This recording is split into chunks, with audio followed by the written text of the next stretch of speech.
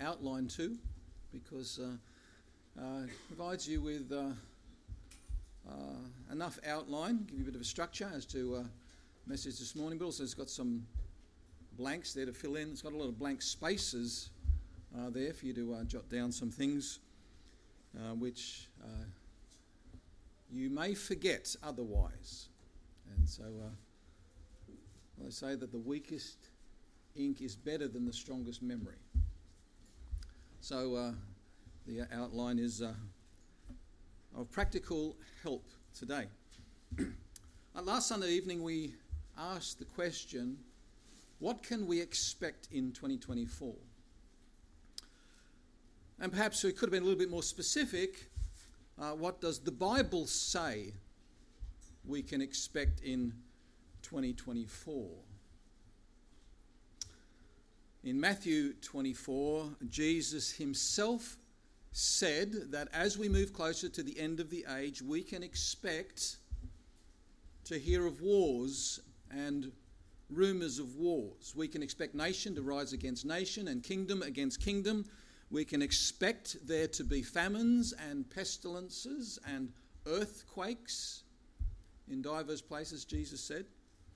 We can expect many false prophets to rise. We can expect that they will deceive many. We can expect that iniquity will abound, so much so, Jesus said, that the love of many will wax cold, will grow cold. In 2 Timothy chapter 3, we're told that in the last days, perilous times shall come, that evil men and seducers will get worse and worse, being deceived themselves and then deceiving others. And if we think that the impact of all these things upon Christians will be negligible, then we are mistaken. For Luke chapter 28 verse 8, Jesus himself asked the question, when the Son of Man comes, shall he find faith on the earth? And the expectant answer is no. That is not much by comparison to the people on the earth. When the Lord Jesus comes, will you be a person of faith who continues to trust, who continues to persevere, who continues to endure? When the Lord comes, will he find you still trusting, still believing, still walking by faith, still continuing the pathway of faith? Or will he find you like so many others, that is, not believing, no longer a believer? Faith has always been a vital component of the believer's life, and such is the nature of the spiritual conflict that our faith is always under attack, and increasingly so in coming days. And for this reason, our faith needs strengthening, lest it fall and fail in the day of battle. So as we start the year, last Sunday night and this morning, and then again next Sunday evening, we're spending some time in the book of Hebrews, which was a letter written to people who were at the very point of giving up their faith. Hebrews is a letter written to people to encourage them to keep trusting, keep believing, keep obeying, keep serving, keep walking by faith. Now, as we get to the month of February, we're going to return in the morning service to our series in Genesis, and in the evening to complete the book of Revelation. But this Sunday morning today and next Sunday evening, we're here in the book of Hebrews, and our purpose is to challenge our faith and build up our faith.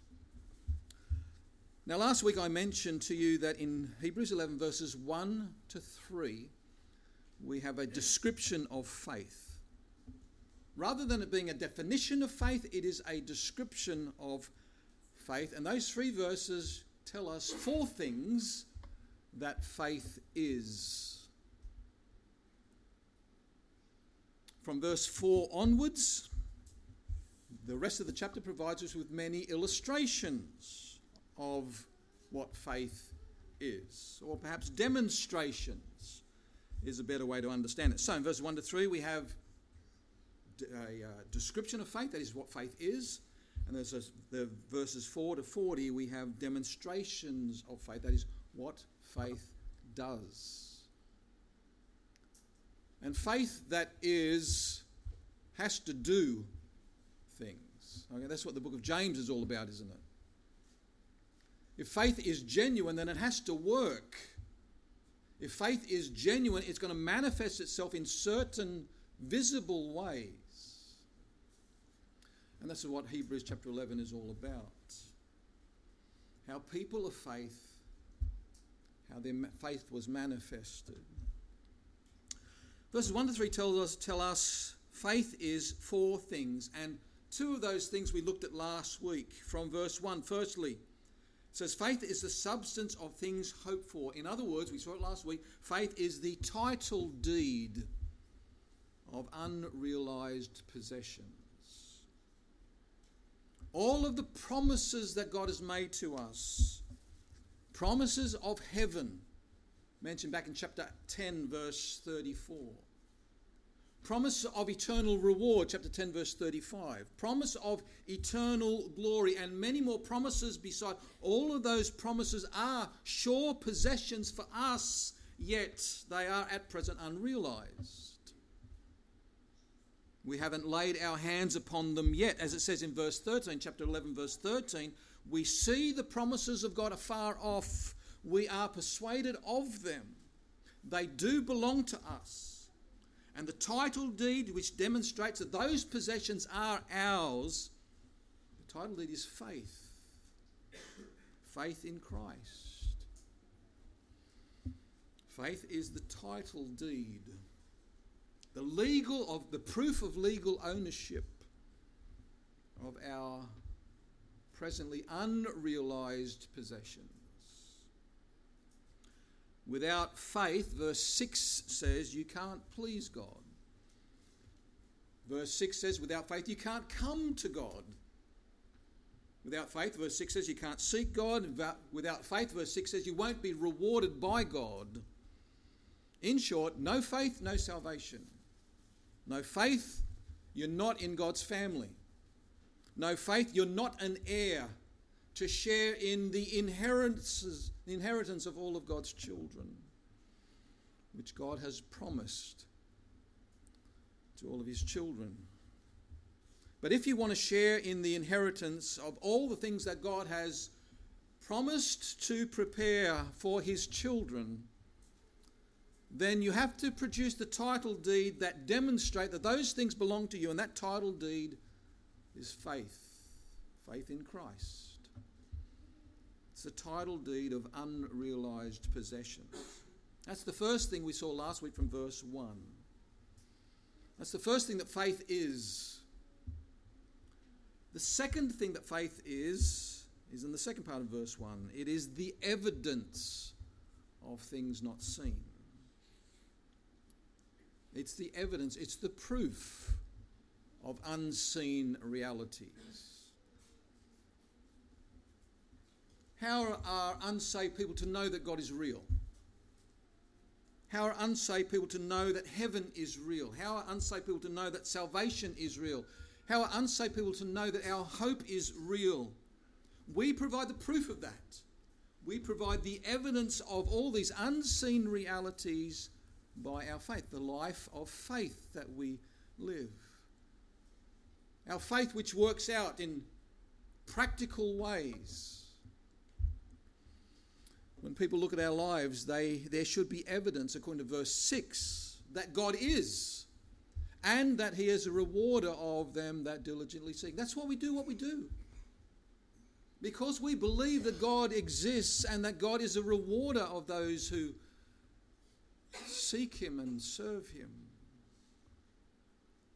Our life should provide the proof. That gives evidence of God's existence, that he is, and God's exuberance, his rewards. Our faith gives proofs of God's being and proofs of God's bounty. Proofs of the fact of God, proofs of the nature of God. What kind of God is He? That ought to be evidenced by His presence in our lives, by the fruit of God's Spirit working in us and out through us, by our love for the unlovely, by our joy in the face of adversity, by our peace in the midst of turmoil, by our long suffering with those that would do us harm, by our gentleness towards those that persecute us, by our goodness shown towards those that despitefully use us, by our faith, our faithfulness when all around about us is decaying, by our meekness towards those that oppose us, by our temperance with those that anger us. What kind of God is He? He's loving and joyful and long-suffering and gentle and good and faithful and meek and temperate. He shows amazing patience, amazing self-control. And that is evident by our faith working itself out. You may not have seen the vision that God gave Isaiah, but judging from Isaiah's response, we can tell what kind of God He is. He's a holy, holy, holy God. And our faith, as it's manifested, as it's revealed through our lives, our belief that manifests in our behaviour, our faith provides evidence for and proofs of these unseen realities. And so in summarising, according to verse 1, faith brings the future within the realm of the present. It is today's title deed of future possessions. And faith brings the invisible into the realm of the visible. It's the evidence, it's the proof of unseen realities. The third thing that faith is described in verse 2. For by it, that is by faith, elders obtained a good report. And verses 4 through 40, it's telling us all about that and listing all these different elders and how God was pleased with them and wrote good things concerning them. By it, people obtain a good report from God. I wonder if you remember the emotion of fear or nervousness, trepidation that you experienced as you presented your parents with your school reports. Maybe it came in a sealed envelope that you were instructed to give to your parents without opening it first. That's what I had to do. And you didn't really have any idea whether it was a good report or a bad report until it was open. And then the expression on your parents' face sort of gave you, revealed which it was. I have here school report for year 10, Connell Park High School. Glenn Matthews, 1N, maybe it's not me. But maths assessment 68%.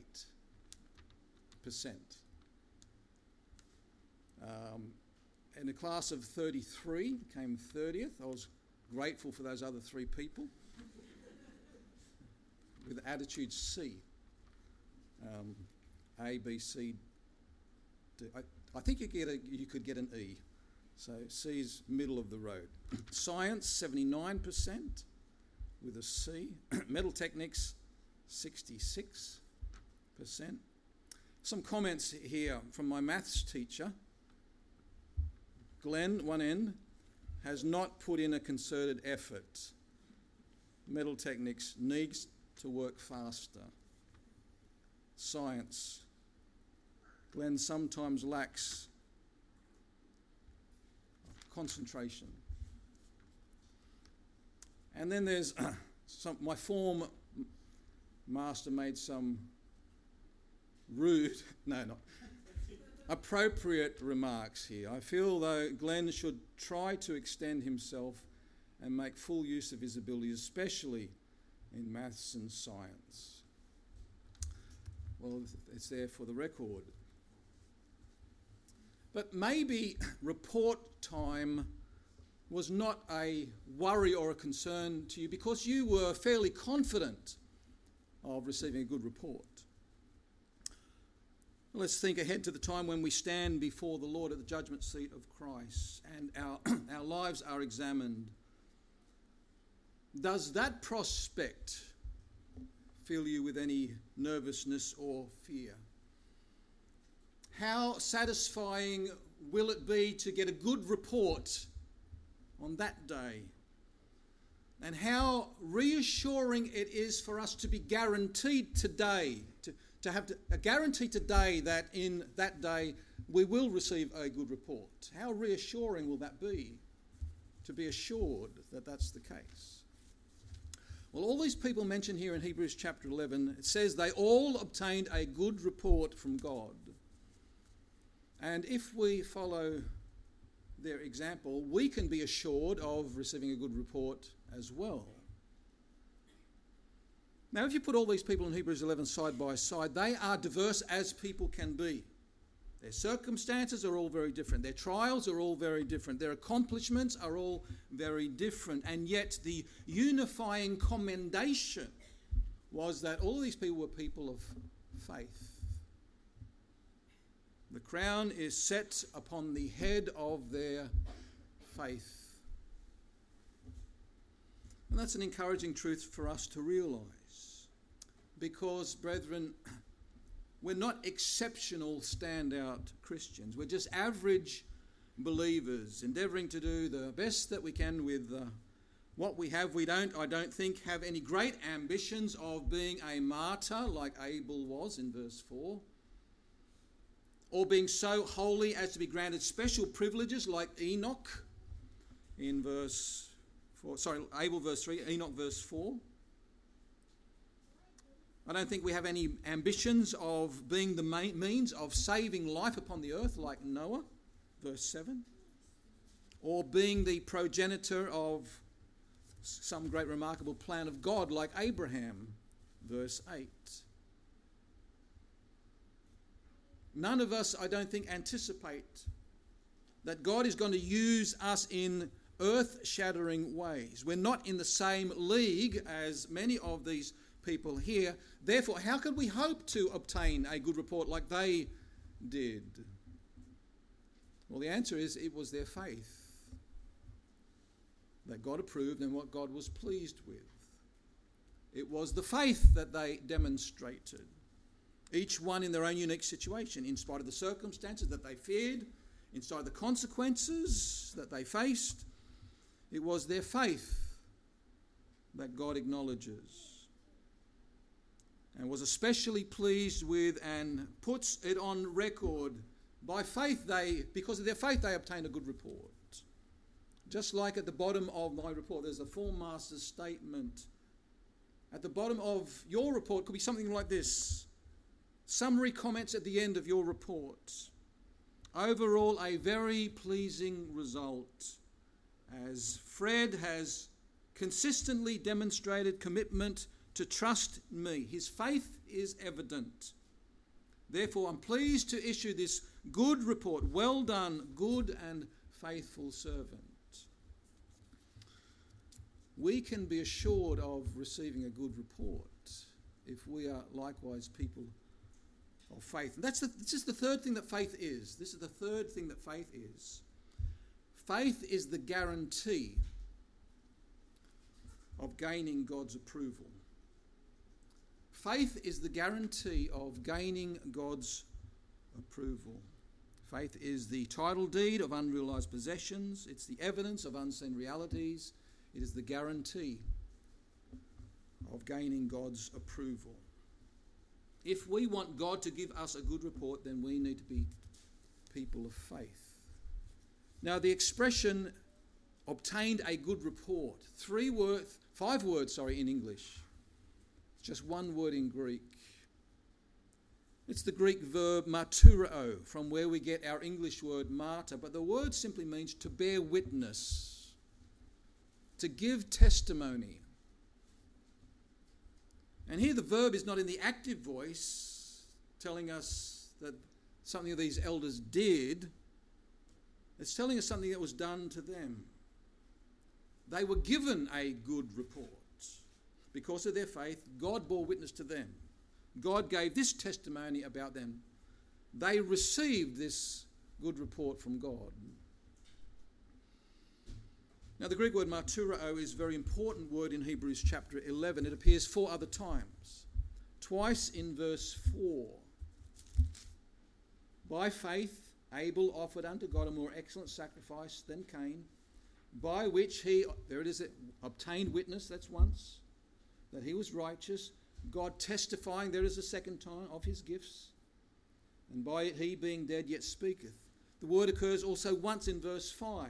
By faith Enoch was translated that he should not see death, and was not found because God translated him, for before his translation he had this testimony, there's the word again, that he pleased God. And then again, verse 39, right towards the end of the chapter. These all having obtained a good report, there it is there, through faith received not the promise. 5 times in this chapter we're told that faith is the thing that God speaks well about. God gives a testimony concerning. God bears witness that he is well pleased. Now, since faith is the guarantee of gaining God's approval, it ought to be of interest of us to see how such faith manifests itself, what it looks like, so that we can therefore examine our faith in light of it. So let's do that. How did Abel's faith manifest itself? Verse 4 says, by faith Abel offered unto God a more excellent sacrifice than Cain, by which he obtained witness that he was righteous, God testifying of his gifts, and by it him being dead yet speaketh. The thing that we read about Abel here relates to his worship of God. Mention is made here of his sacrifice, which was more excellent than Cain's. And we all probably know that there's been a lot of discussion, a lot of debate as to why Abel's offering was acceptable to God and why Cain's was rejected. And some Bible scholars feel very strongly that it has much to do and everything to do with the type of offering that the different men brought. Abel brought a lamb, the firstlings of his flock, whilst Cain brought of the fruit of the ground. Now, I can well understand why some scholars make much of the different types of offering here. The lamb involves the shedding of blood. It contains all the principles of atonement, principles which are not implicit in the fruit of the ground which Abel offered. So there is certainly an important point to be made there. However, there is certainly more to it than just the type of offering that was brought. For example, in Isaiah chapter 1, we see the Israelites bringing the right kind of offering to God, the right type of offering to God. Yet God was not well pleased with them because in God's view, their offerings were empty, they were vain, because the people's hearts were full of hypocrisy. So it's not just the right kind of offering that is important. It's also the attitude behind that God is particularly concerned about. And that's the thing that's mentioned here about Cain. What was behind his offering that obviously wasn't behind Abel's offering was faith. This is the way it shapes up for us to examine our faith by. Faith worships God in spirit and in truth, even when it's costly. Faith worships God in spirit and in truth, even when it's costly. Abel's lamb certainly cost more than Cain's fruit. I believe that to be the case. But Abel's lamb wasn't the only cost involved in Abel's worship. Abel's worship cost him his life. Abel's worship cost him his life. Faith worships God, even when it's costly. That's the principle for us to embrace. When we gather together for worship, we bring offerings to the Lord. The first fruits of all of our increase given to God, whether you bring it here or you do it online. First fruits of our time, first day of the week given to God. First fruits of our energy. Okay, we come here with a heart full to praise the Lord, to give of ourselves, to give our best for the Lord. That's what faith does. It's costly. It's a sacrifice to do all of that. That's what faith does. Perhaps there might be for you an opportunity to work on Sundays, earn double time and a half or triple time. There's money to be made. But you choose not to do that, because even as the first fruits belong to God, so too does the first day of the week belong to God. And instead of being out there making money, we're in here worshipping the Lord. It's a sacrifice. It's costly. But that's what faith does. It obeys God. It honours God. It trusts God to provide. Faith worships God, gives him the first day of the week. We're all here Sunday morning. It's the Lord's day. And Sunday night we have a service because it's the Lord's day. That's a sacrifice. All of us could be doing something different, and many of us do something different on Sunday evenings. It's a sacrifice to worship the Lord. It's costly. It's what faith does.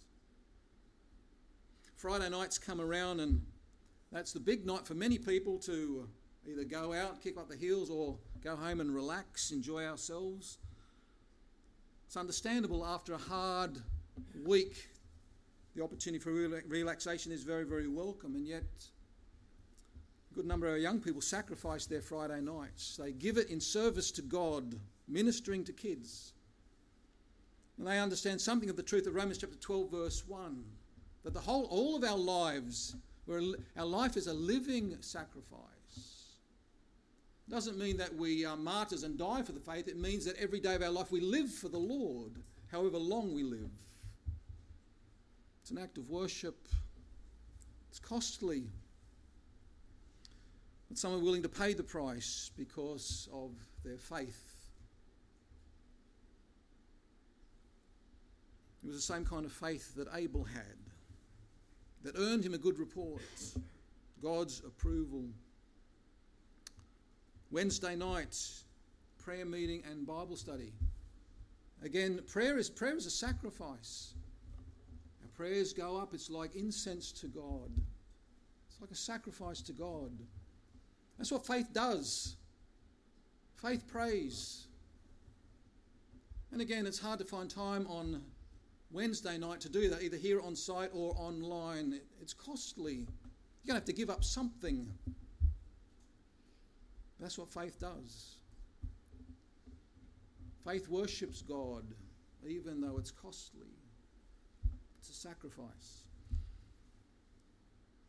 How did Enoch's faith manifest itself? Verse 5 says, by faith Enoch was translated that he should not see death, and was not found, because God had translated him. For before his translation he had this testimony, that he pleased God. Abel was the second son of Adam. Read about him in Genesis 4. Enoch was the seventh generation from Adam. Read about him in Genesis 5. And there in Genesis chapter 5, we're told twice that Enoch walked with God. For 300 years, Enoch walked with God. It says, and begat sons and daughters. You know, some people use family as an excuse as to why they can't possibly walk with God as they should. I provide for my family. It wasn't an excuse for Enoch. It wasn't a hindrance to Enoch. And such was his walk with God that two things happened. Number one, he received a special privilege from God.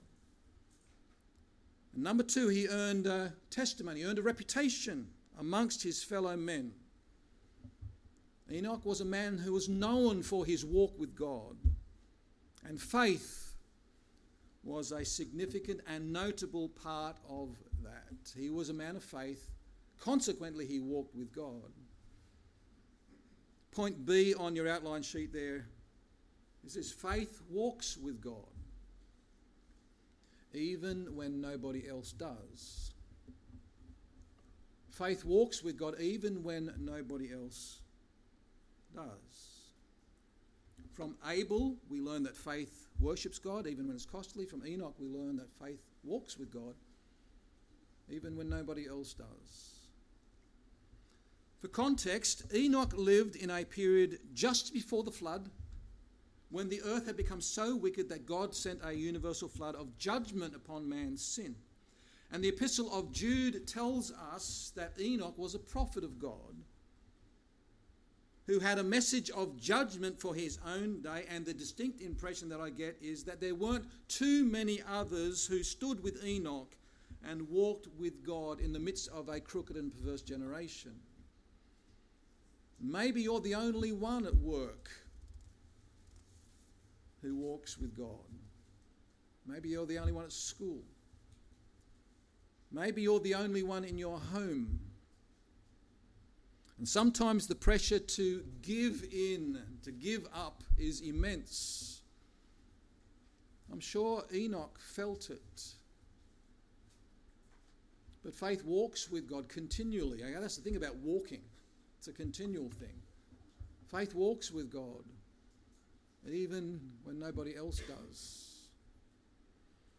Abel's sacrifice was an act of worship. It's an act of faith. It was a periodic thing. But Enoch's faith was manifested in a continually, moment by moment, walking with God. It's interesting that when you read Genesis, there's no reference to the word faith in respect to Abel or in respect to Enoch. No mention of the word faith in respect to Abel or Enoch. And yet the author of Hebrews knows that those two men were men of faith. And part of the reason why he understands this is because of what he tells us in verse 6. But without faith it's impossible to please him.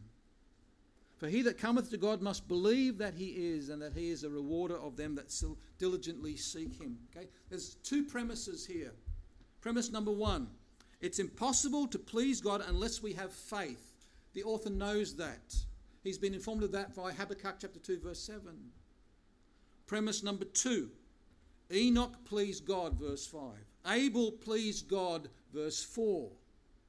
And so it reasons out this way: since Enoch and Abel both pleased God, and since faith is the thing that pleases the Lord, therefore Enoch and Abel were both men of faith.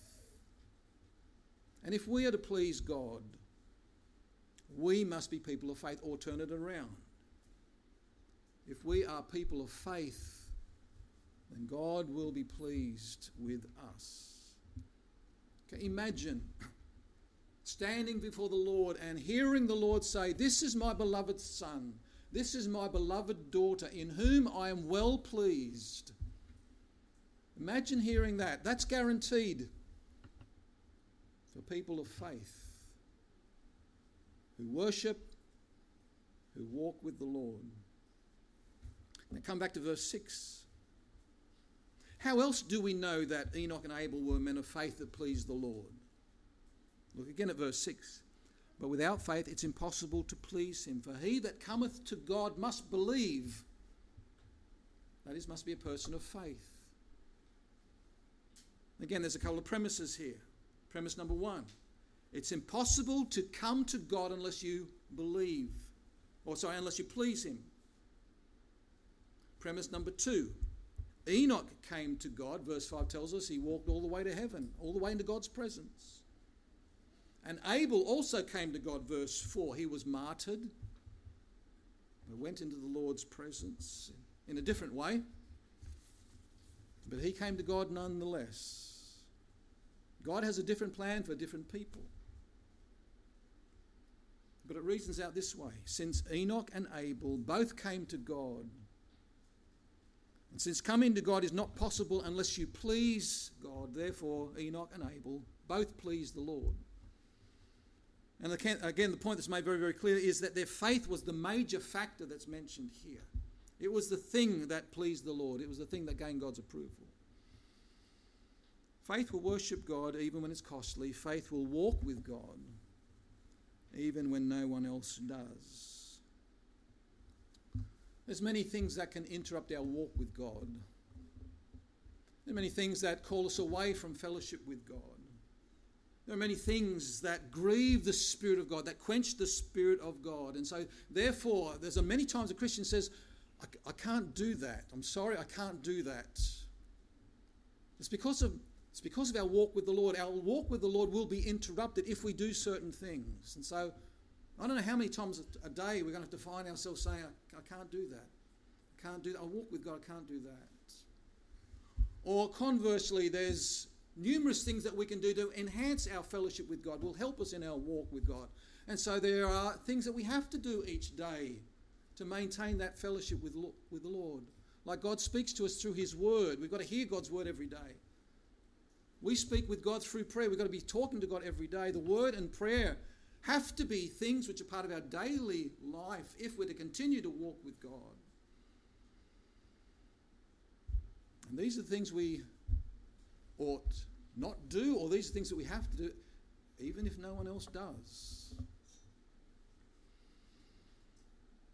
Are you a person of faith who walks with the Lord, not doing certain things, doing other things because of your faith? How did Noah manifest his faith? Verse 7. It says, by faith Noah, being warned of God of things not seen as yet, moved with fear, prepared an ark to the saving of his house, by which he condemned the world and became heir of the righteousness which is by faith. From Noah we learn that faith will work for God, even when it seems futile. There's no flood. There's never been a flood. Hasn't even rained before. Great big wooden boat to save whoever from a worldwide catastrophe. 120 years in the making. Continual persecution and ridicule. No one listening. I think we could understand if Noah doubted in his mind that such an undertaking was worthwhile. And sometimes that's the way that we feel about ministry. We're involved in ministry whereby there's opportunity for people to be saved. And we work at it, and we work at it, and we work at it, and it seems often very futile. There's plenty of encouragements to give up. Often it's very discouraging. There's so little responses.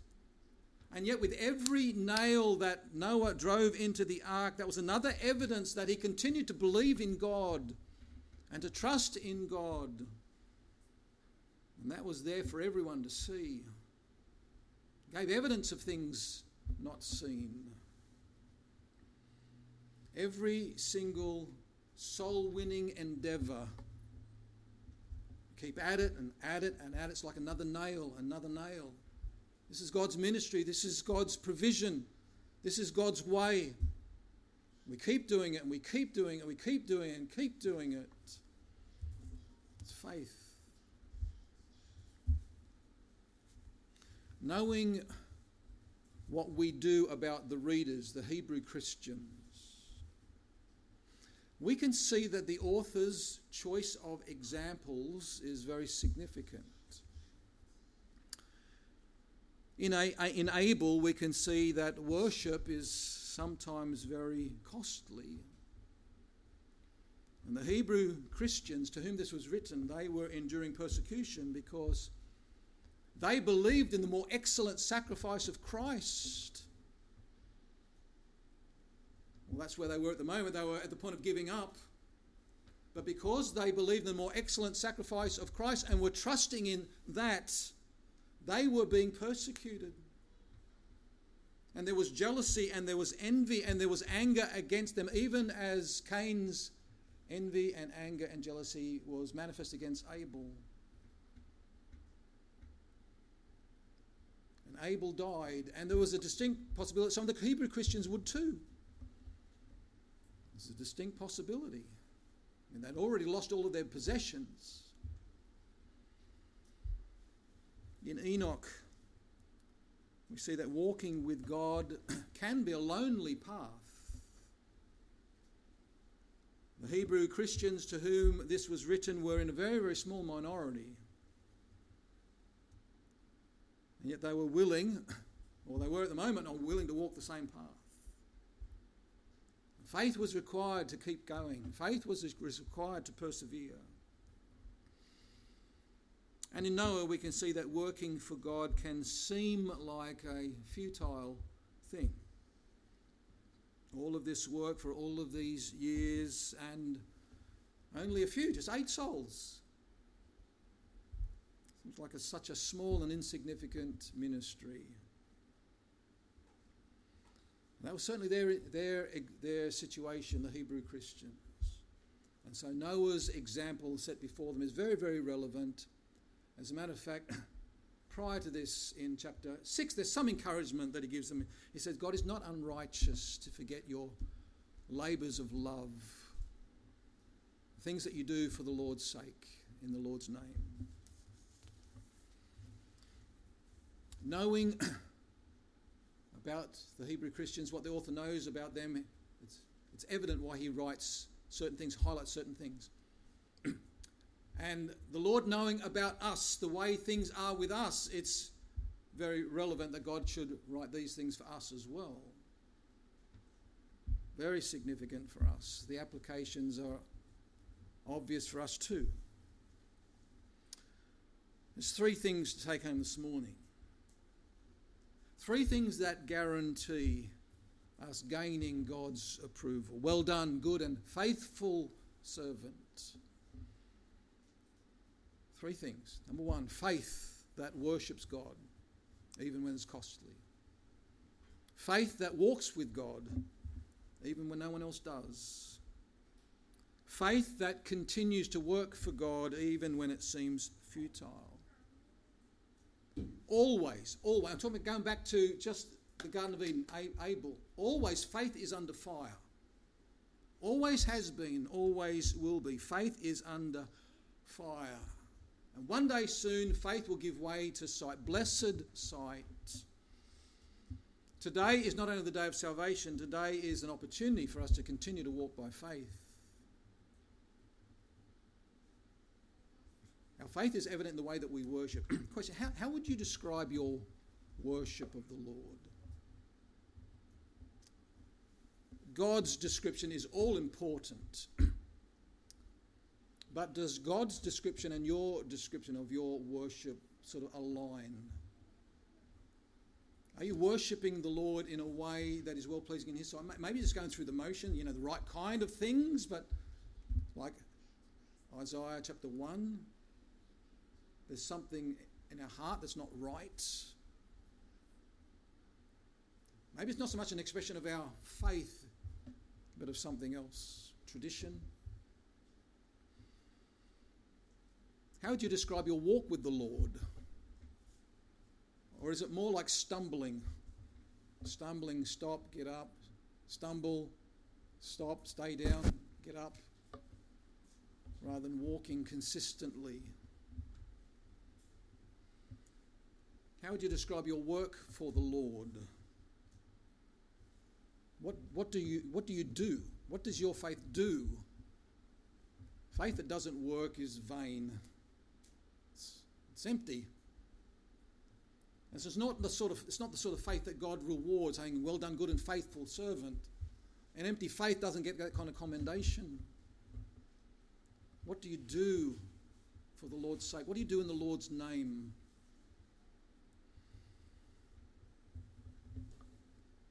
When Jesus returns, will he find you still a person of faith? Will he be well pleased? Will he give you a good report? Or as the Apostle John says, will we be ashamed of him at his coming? Just as soon as it happens, just immediate regret. So much wasted. Saved so as by fire. But 1 Corinthians 3 is like the wood, the hay, the stubble is just consumed. There's nothing there to bring honour and glory to the Lord. Well, that's a warning to fear. But the promise and the guarantee of God's word is God is well pleased with a life of faith. Justified by faith, he will save us. Live by faith, he will reward us. Got to keep going. Got to keep going. Day after day after day after day in 2024. Let's pray. Heavenly Father, I want to thank you for your word. I thank you that it talks about the day and age in which we live, and also speaks very, very clearly to the kind of life that is well-pleasing in your sight. Thank you that such a life is possible. In one sense, faith is a simple thing. Believe on the Lord Jesus Christ and thou shalt be saved. Trust in Christ and Christ alone. In one sense, faith is a simple thing, but faith needs to be a growing thing. And so, Lord, I do pray that we'd be making some progress in our faith this year. Consistency in our faith this year. Lord, help us not to be weary in well-doing. Help us to remember, may it always be before us. In due season we shall reap if we faint not. So, Lord, help us to continue to worship you even when it's costly. To walk with you even if no one else does. To work for you even when it seems futile. Thank you that you are faithful to deliver on your promises. We pray in Jesus' name. Amen. Our final hymn today is